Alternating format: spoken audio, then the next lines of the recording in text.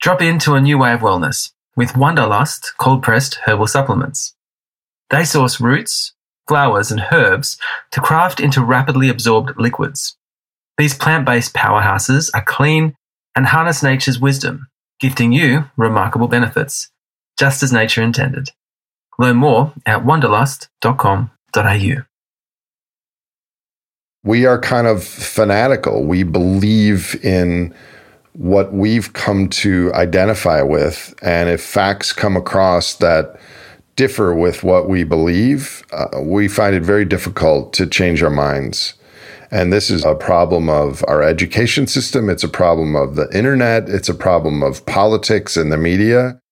And I worry that the way the algorithms are accentuating extreme views on the left and the right, and they upregulate things that you could never say in a group of 30 people sitting in a town hall meeting, but you can say on the internet, that unless the social media rules are fixed, we're not going to be able to have a conversation about these things that matter.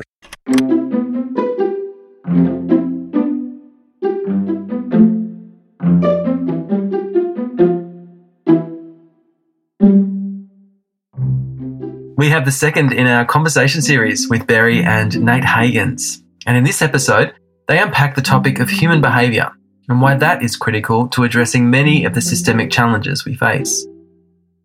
If you haven't listened to our first chat with Nate, go back now to The Good Society #1, where he shares an overview of the various interlocking crises of this moment, or what he calls the human predicament. In this episode and ones to follow, Berry and Nate will go deeper on various topics and present ideas for how we can all play a role in our collective future.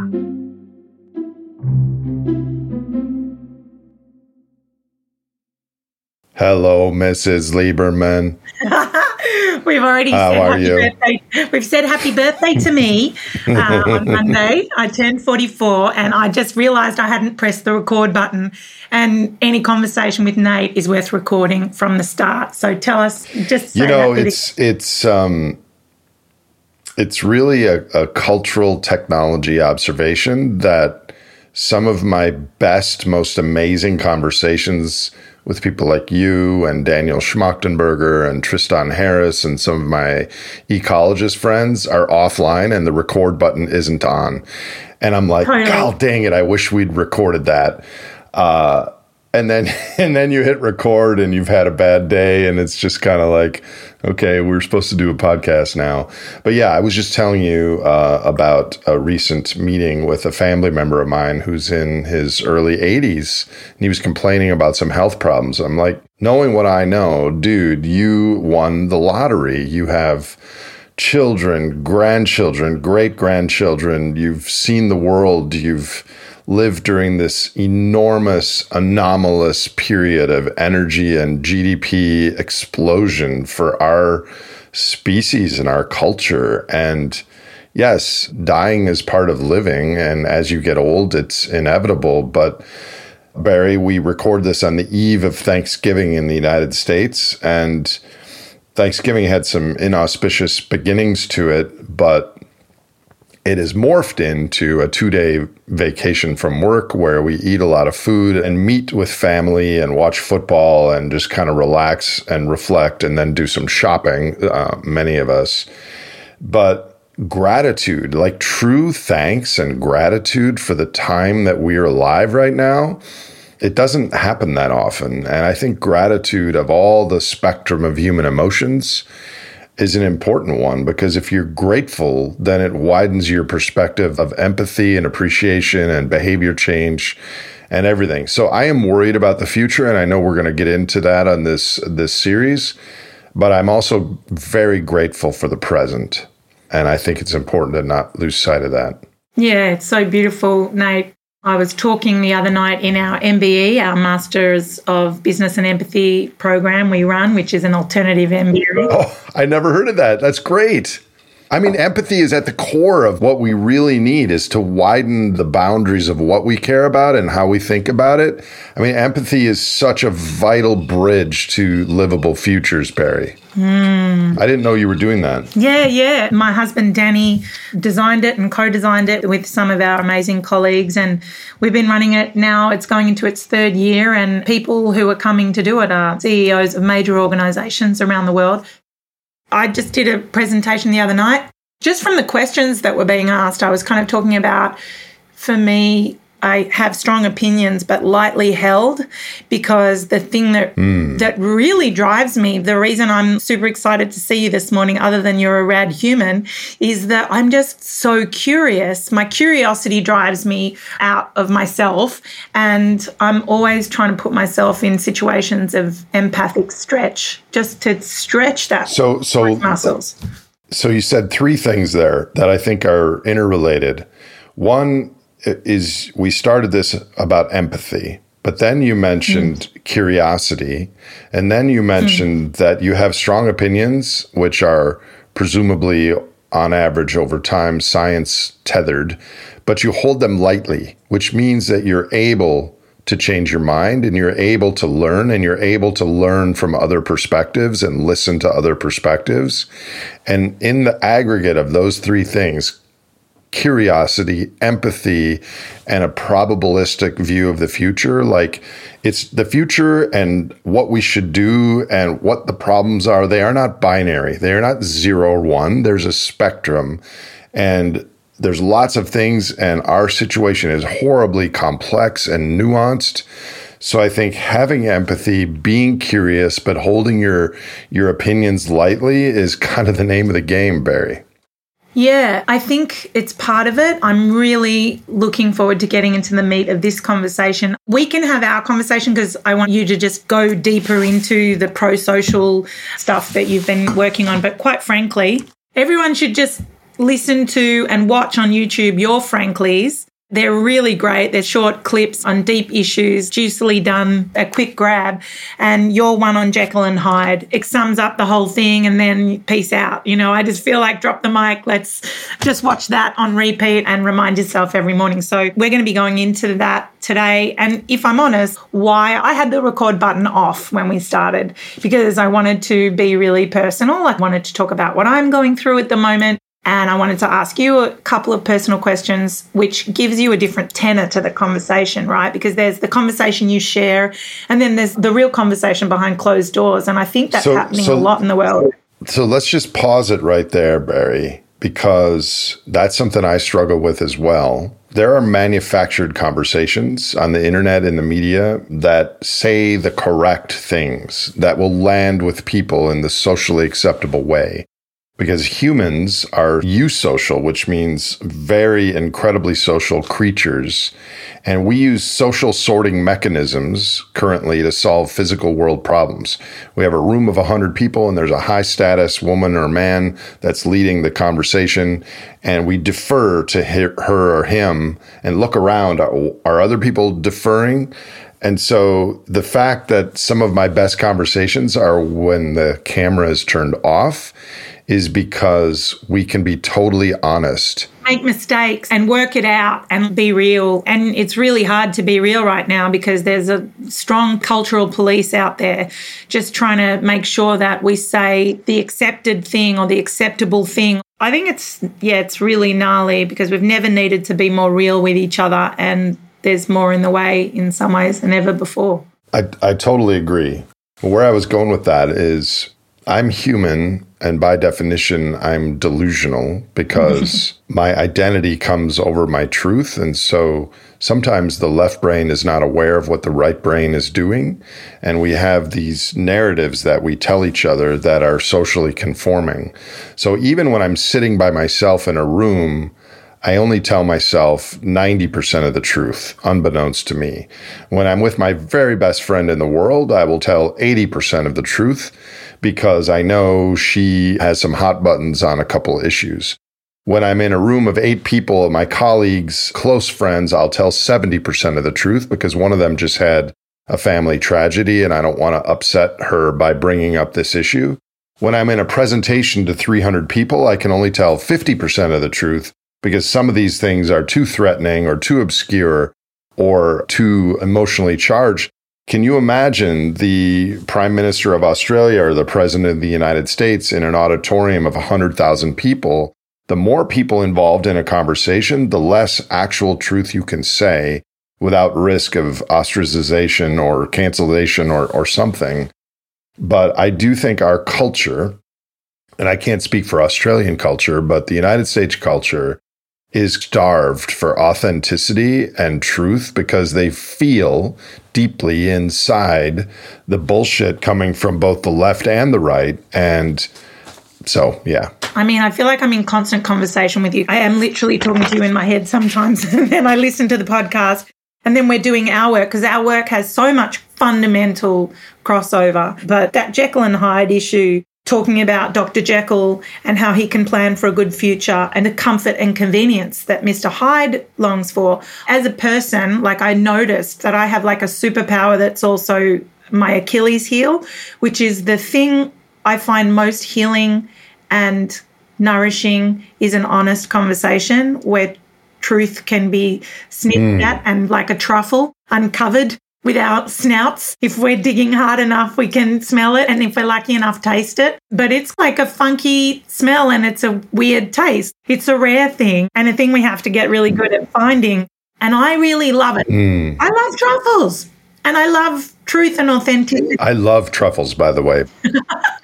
I have so much has happened since we last spoke. And I think that we could segue into all of these things. But I think if we can wrap them in to that one question, which is what I want to center our conversation around, which is why is human behavior a distinct piece in your systemic overview? Yes. So, Barry, my understanding is we're going to have a 5 or 6 part series. Yeah. We already talked about the overview of the situation, which is we need to continue economic growth to let the financial markets and give people the things that they expect. But that is, having a huge impact on the natural world, not only climate change, but lots of other things, but also that the energy and materials required for that are probably not available. And so where do we go from here? I've spent a lot of time, both personally with scientists and with my students, talking about the human behavior problem, part of the problem, because we don't so much face an economic crisis or an environmental crisis as a mismatch of our evolved Stone Age minds effectively with a modern, resource-intensive, technology-rich culture. So human behavior, understanding the human brain as individuals and as 8 billion of us in a modern culture, is critical to figuring out paths forward for 2 reasons. Number 1 is our aggregate human behavior has brought us to this point and created this situation. And number 2 is who we are as biological organisms informs what pathways forward there are. So it's not a technology problem that we face. It's not an environmental problem we face. It's a mismatch of how we go through our daily lives trying to get the same emotional states of our great-great-great-great-great-grandcestors who lived on the Pleistocene in Sydney or New York City with all this technology and stuff. So maybe I could break down the part of this conversation into those 2 pieces. How we got to this problem and what does it mean for going forward? Yes, do it. There are several aspects of human behavior that are relevant. First of all, we care about the present. We care about this weekend much more than next weekend. And we care about next weekend much more than a year from now. And so all of our behaviors as biological organisms are front-loaded. And emotionally, we don't really care about the future. Cognitively, we can imagine the future. And we can make great plans to change our behaviors, to use dental floss and lose weight and read more books and save the environment starting tomorrow. But then when we wake up tomorrow, the next day has become tomorrow. And so there's this dynamic inconsistency on the timescales of the challenges we face and our behaviors. That's one point. Another, as I mentioned earlier, is we're incredibly social. And so we compare ourselves to others.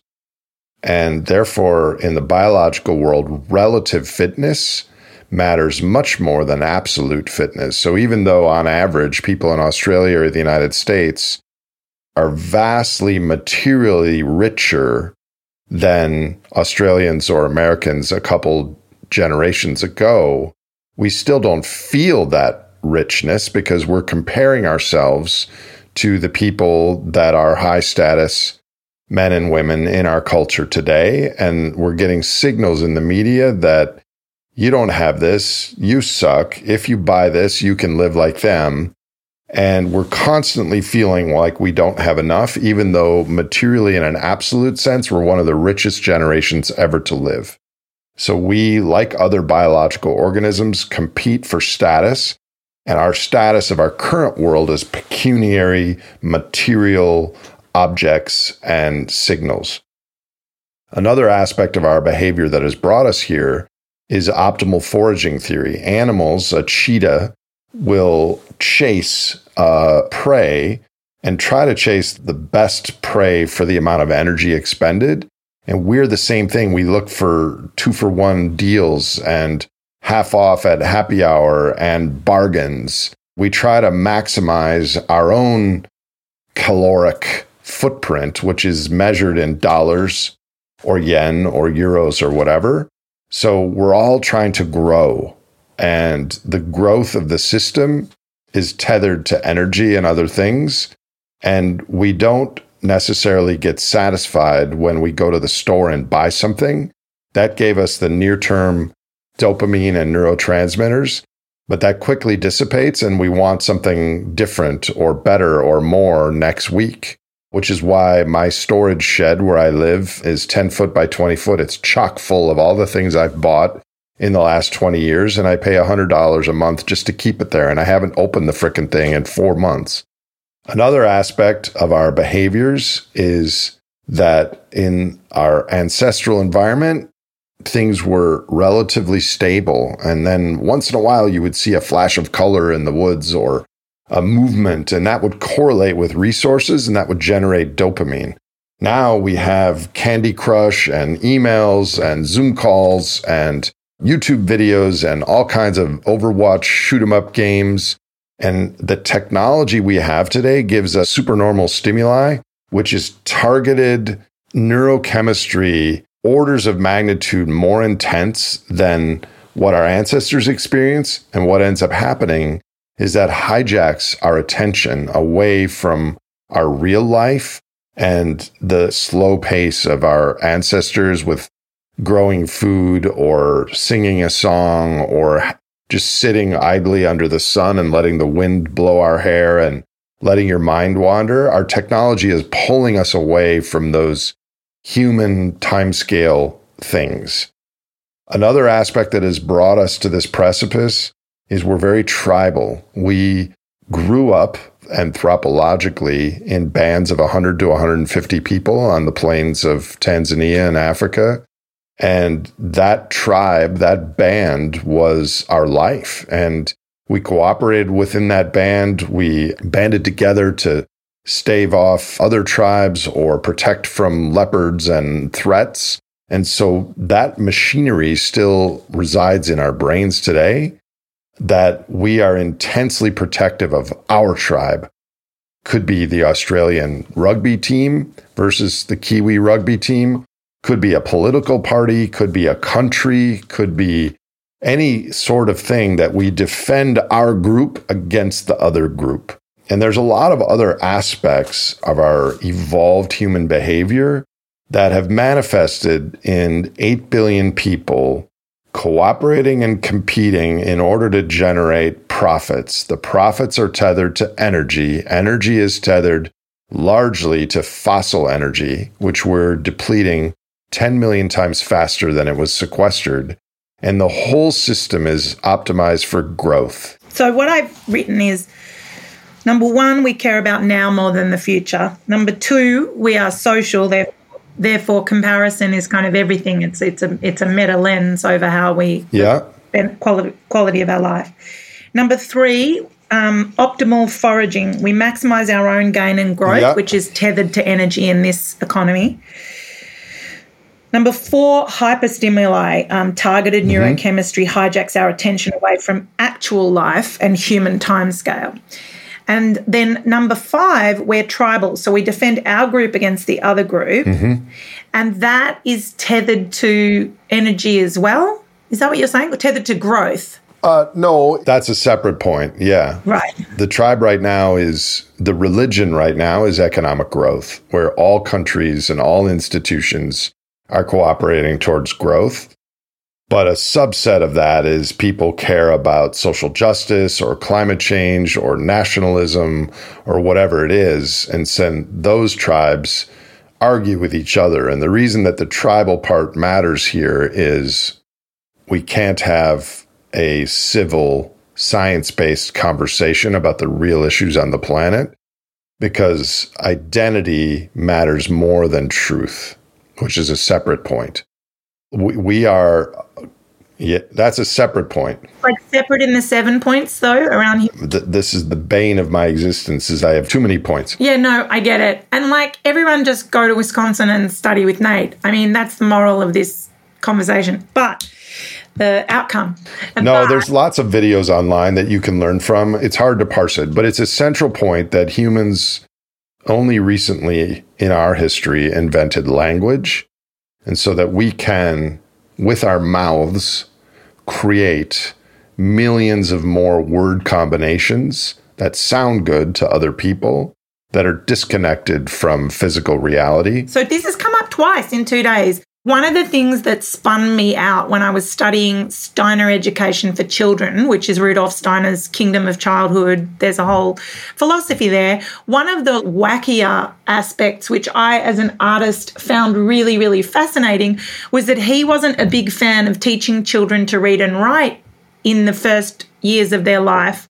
He tethered it to actual physical development and neurological development because he argued that the written letters, particularly reading and writing, was so abstract and untethered to reality, meaning the world and the wind in your hair and on your face and the sun rising and setting. And he was like, wait until they've developed as ecological beings first, who are tethered to their nervous system, and their nervous system is tethered to the world, the actual world around them.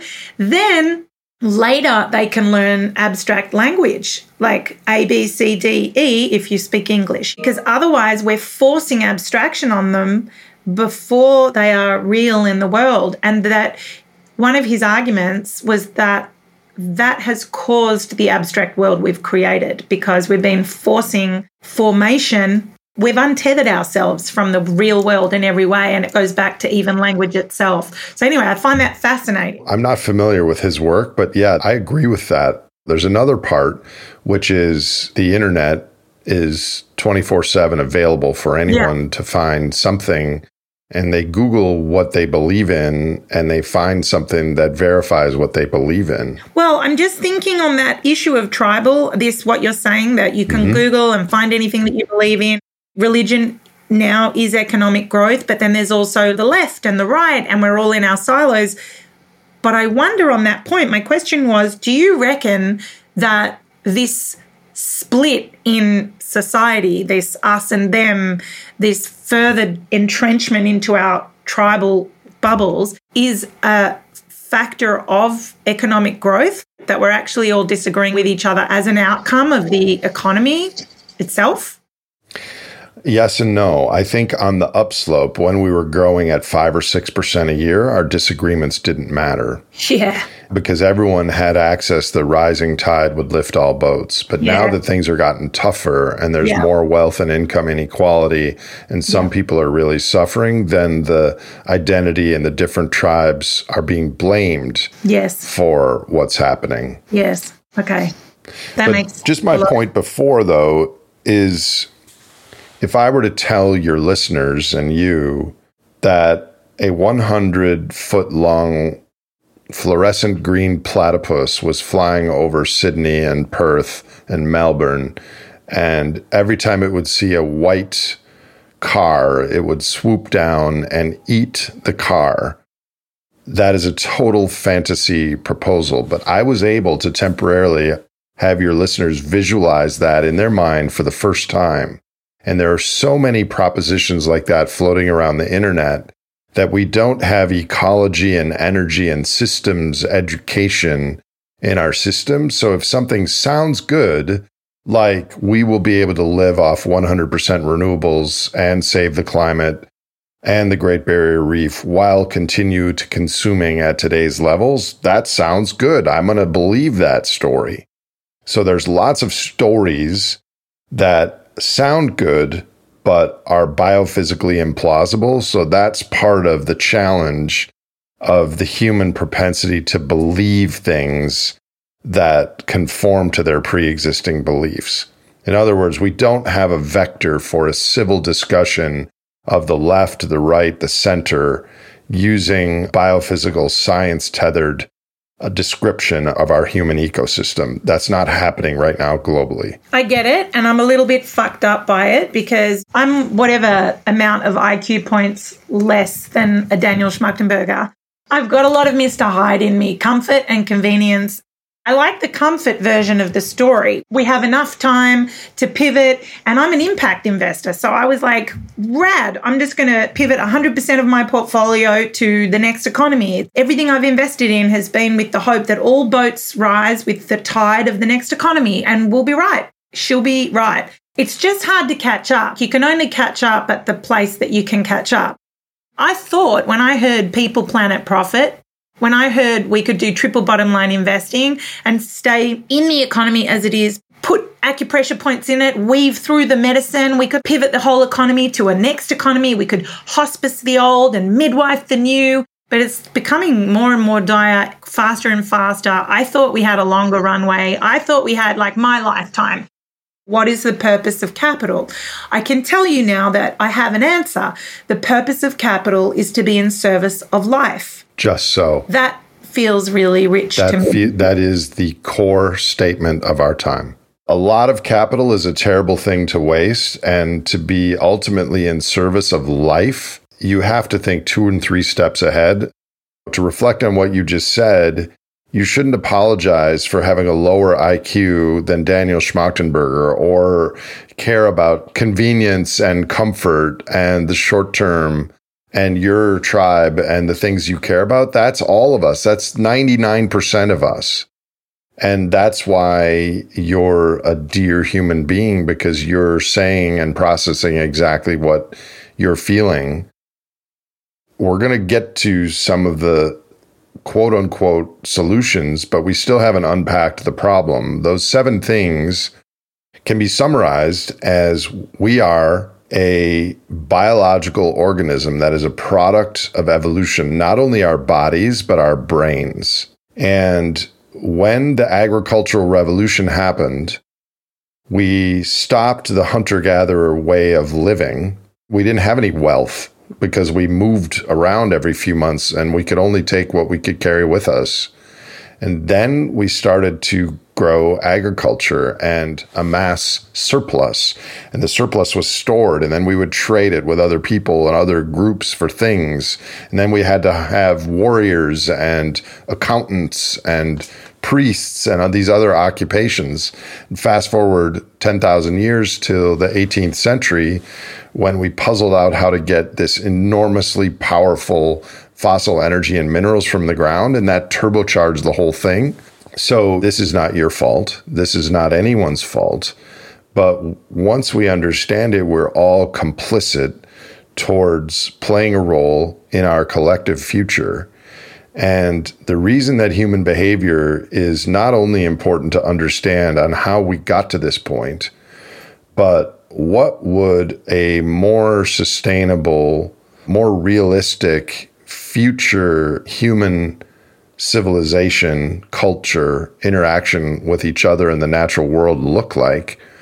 We don't get happier or higher well-being with more money and resources after basic needs are met.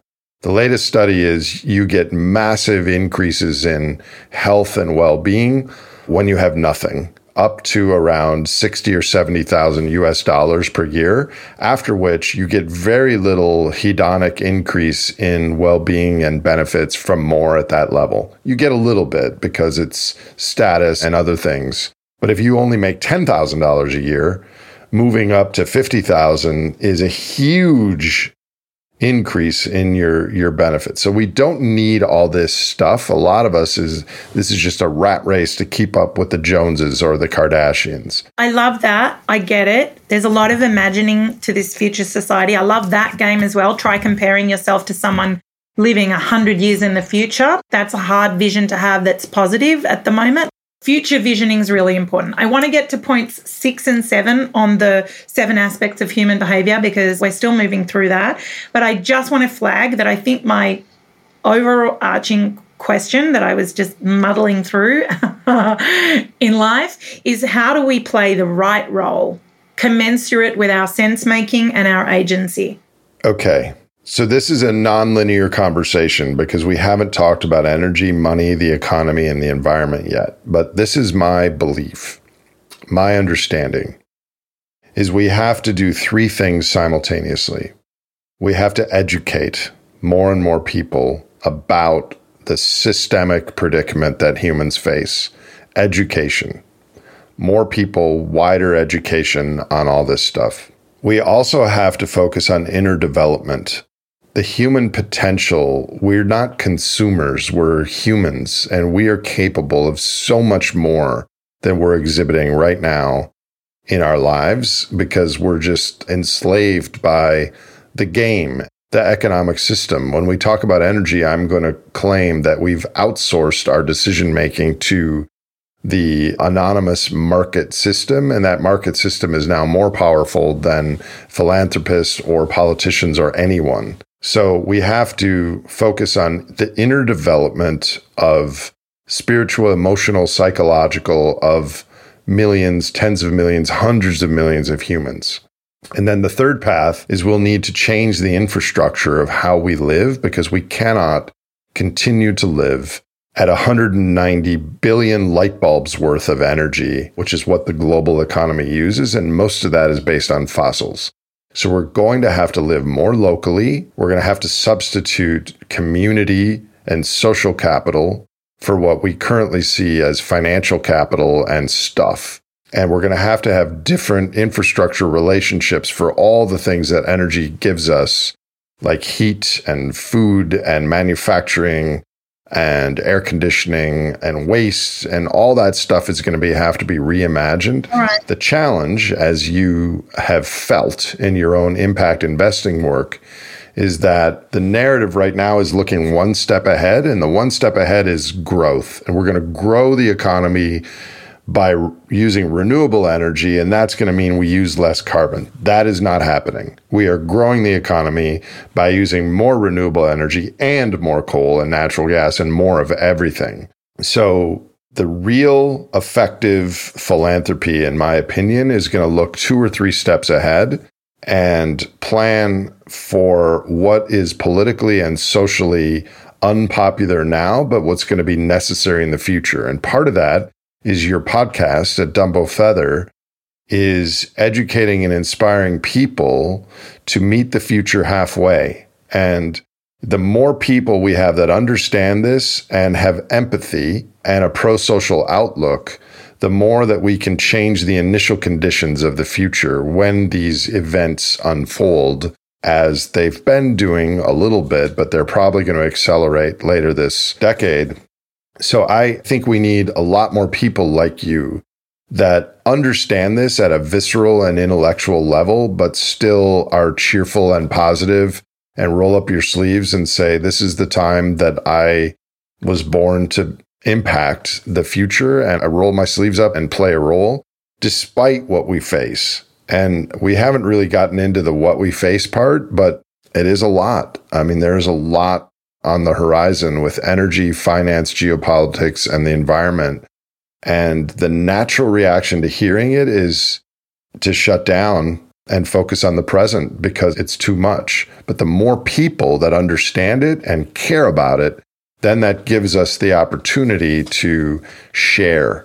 And like you said, one of the things you value the most is having an authentic conversation with another human being about these issues. We need to scale that times orders of magnitude more, but not with the delusional flying platypus sort of solutions, but things that are more grounded in biophysical reality. I want to talk about how lately I've felt pretty crushed because people don't like to hear the truth. And when you go hunting for it like a truffle dog, you get in sticky situations with people's denial or anger and fury that you named that thing, that you said that truth. It's my truth. I'm not talking capital T. I'm just like trying to get to authenticity, trying to get to real connection where we're saying things honestly to each other. Depending on how many people are in front of you, depends on the degree to which you can actually speak authentically. I find that increasingly harder and harder. So I just want to retreat. It's hard. It's just hard to kind of lean in and. But what you're feeling, what you're describing, I guarantee you is being felt by the majority of your listeners and the majority of people listening to my podcast as well. This is what people are feeling. And to give voice to that, I don't know what it will do. To talk out loud about how you're feeling and the struggles you have with telling the truth because you get slammed down by people who are business as usual or who are climate deniers or fossil advocates or whatever flavor they are. It is very, very difficult to navigate this socially. And the other challenge is, when I have a podcast and there's 100 comments, 95 of them are totally supportive and congratulatory and thankful. And 5 of them are, you're a freaking idiot. You know that the earth is always warm before. The 5 that are critical of me, I obsess about those more than the other 95. And that's just classic social psychology. We're all wired like that. And so speaking the truth in this time of complexity and systemic risk is very difficult, for sure. I don't know how long I'm going to be able to do it. I see that. Because it's such a gnarly time and people are more anxious, more afraid, more in their echo chambers. They look for targets. And I don't want to be a target. Who wants to be a target? So it's like, don't do the podcast. Don't build the community. Quietly go into that good night with a book and play classical music or jazz and we're out. I hear you, Barry. Really, I do. I feel a little bit of it myself because I'm now thrust onto the public scene. What I'm trying to do is give the microphone to diverse voices. Today, I did a podcast that was out with Vandana Shiva. Most people love her. Some people hate her. And, next week every week is different. And then I do my Franklies. And invariably with the number of things I'm saying, there's going to be some upset people. And there's 8 billion people, and we cannot please everyone with what we're saying and doing. We have to stay tethered to our hearts and tethered to the truth and the science. But it's not easy. I kind of will speculate that your personality is such that you also won't give up easily on this. But given your wealth and your situation, I can see that as events get scarier, it might be, you might want to retreat from the public eye a little bit. But I think you have to use the podcast as a vector to get these conversations going in Australia. Yeah, so we are kind of fanatical. We believe in what we've come to identify with. And if facts come across that differ with what we believe, we find it very difficult to change our minds. And this is a problem of our education system. It's a problem of the internet. It's a problem of politics and the media. And I worry that the way the algorithms are accentuating extreme views on the left and the right, and they upregulate things that you could never say in a group of 30 people sitting in a town hall meeting, but you can say on the internet that unless the social media rules are fixed, we're not going to be able to have a conversation about these things that matter. So the number 6 thing is that belief and identity matter more than the truth. The seventh thing is that we are evolved organisms, and this evolutionary psychology is in each of us. Each of us have conserved algorithms in our brain for cooperation or competition, depending on how things are, but that our evolved behavior won't change in our lifetimes, Barry. It won't change in the next 300 years from now. These are hardwired over thousands and thousands of generations. But what can change is that humans coordinate and cooperate in groups, and those groups can be as large as countries or right now a global economic growth tethered culture. That cultural evolution can happen orders of magnitude faster than human evolution. So if the culture changes, we will change with it, because the signals we get on how to get the neurotransmitters, the emotional states of our successful ancestors will change. For instance, we have always cared about status and comparing ourselves to others. 20,000 years ago, it was about who could tell a story, or who was kind, or a good hunter, or a shaman, or the good musician. Everyone had roughly the same amount of stuff, but people had different status depending on their standing in the tribe. There was an American Indian tribe called the Potlatch Indians in the state of Washington, that the status would be the chief who would give away the most wealth and throw the biggest feast for neighboring visitors. Like, they would give things away, and that's what made them high status and respected. Our current culture is having a shopping center, or the most digits in the bank, or the most Facebook or Twitter followers. More is correlated with status. But as we head to a resource-constrained world, there may be other things that are socially accepted. Like my students, a lot of them don't even have a driver's license. They don't have a car because they live in a city. And so already the younger people are starting on their own to compete and compare themselves to other things than conspicuous consumption. In fact, there's a word in the younger generation called flex. And a flex means to show off your fancy watch, or your designer handbag, or your $200 shoes. And flex has a negative connotation, like you're showing off how wealthy you are and how cool you are. And that's like pushed back against. So in our ancestral world, there was something called strong reciprocity. And this is in the animal world as well. If there's a silverback gorilla that beats up another gorilla just because he wants to, other gorillas will come to its defense. If that other gorilla is antagonistic towards the silverback and does something snarky, the other gorillas won't support him. So there's this deep sense of fairness and reciprocity in our ancestral world, where if someone does something that is unethical or wrong, people stand up and stand against it. But in our world, the economic system, the market, has become so powerful that people don't have that natural voice and that natural agency to fight back. But I think culturally we can change very fast, which I don't know how we're going to change.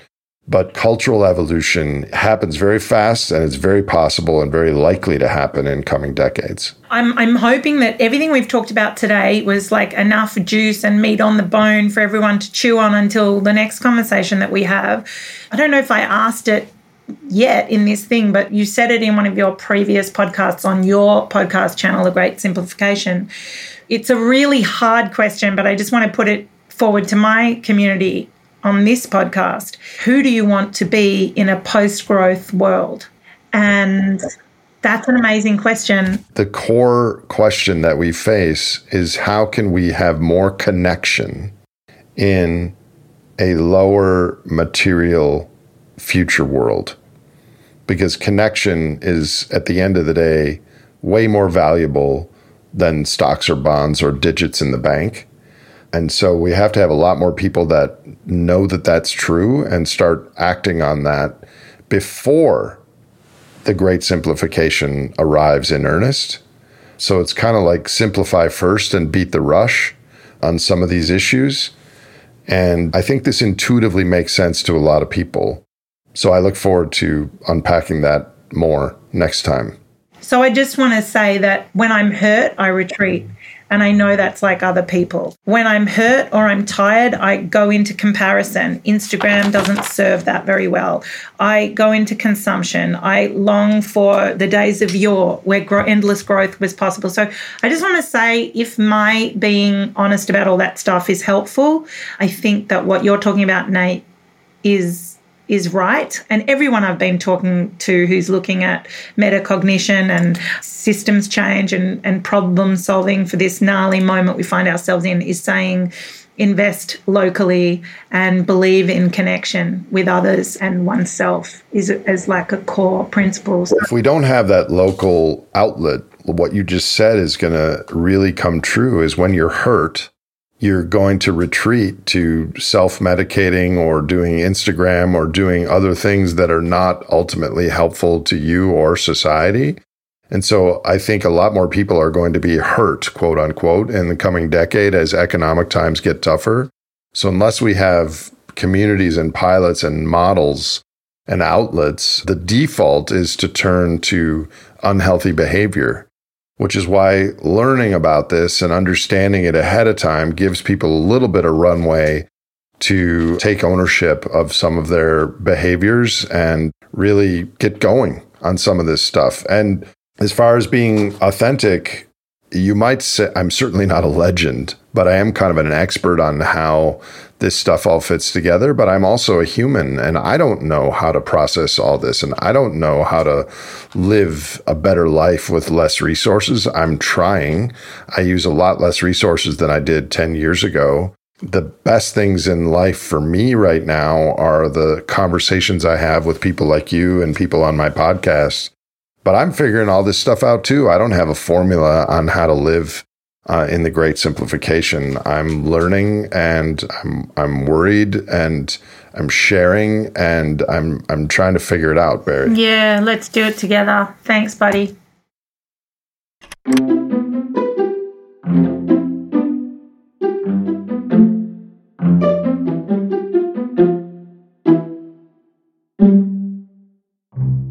For more Nate Hagen's genius, check out his podcast, The Great Simplification. And keep an eye out for more episodes with him over the next few months on the Done by Feather podcast. This episode was brought to you by Wanderlust. Drop into a new way of wellness with Wanderlust cold-pressed liquid herbal supplements. Shop now at wanderlust.com.au.